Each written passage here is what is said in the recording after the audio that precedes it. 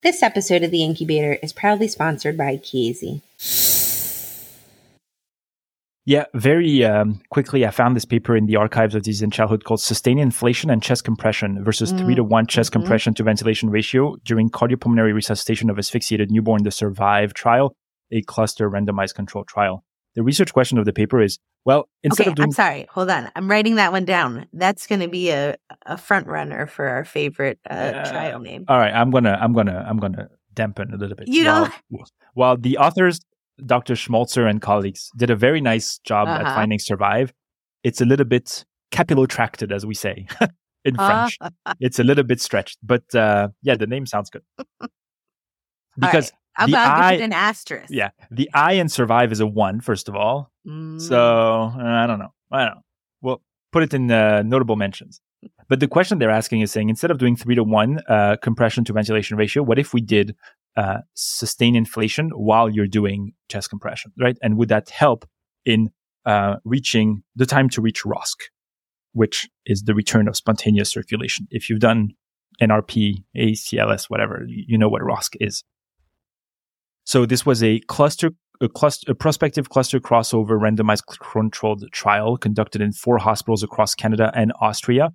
They looked at babies that were born above 28 weeks of gestation, requiring chest compression. The exclusion were congenital anomalies and congenital heart disease required immediate intervention, or if the parents did not consent. Basically, they randomized the hospitals to either doing chest compression with sustained inflation or the 3-to-1 chest compression to ventilation. And then they crossed them back to the other intervention with a 2-month washout period to allow for retraining. And the primary intervention was the time to reach ROSC. There were some secondary outcomes. And what do we mean exactly? So the 3-to-1, I think everybody gets it. It's like 1, 2, 3, breathe, right? I mean, that's what we currently do. But the chest compression with sustained inflation is what we're interested in. So basically, what does that look like? You put the peak inflation pressure, the peak inspiratory pressure at 25 to 30 centimeters of water, so pretty high. And you deliver this breath for 20 seconds. Then you revert to just positive end expiratory pressure, a PEEP of either 5 to 8 for 1 second, and then you go back for another 20 seconds of sustained inflation.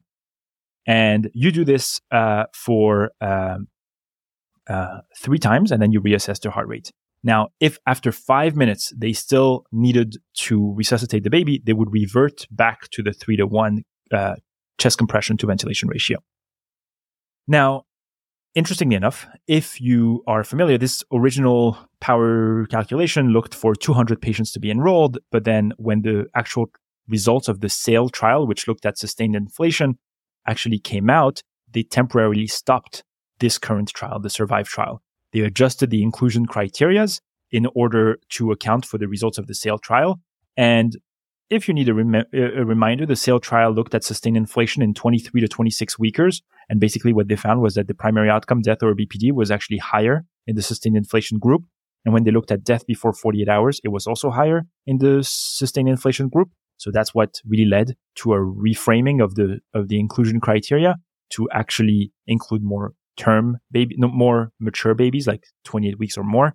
And eventually they had to stop the trial early because of funding constraints. So the poor investigators really did not have an easy time for something that's related to SAIL. It was a really stormy research endeavor. There you go. Thank you very much.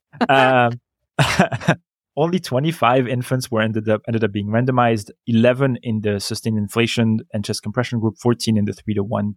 And basically, not very much to report except that the time to reach ROSC was not different between the two. No significant difference, however, observed in neonatal mortality, brain injury, or other secondary outcomes. And then in terms of the main safety outcome, which was mortality, they had 18% mortality in the sustained inflation compared to 57% in the conventional 3-to-1 group.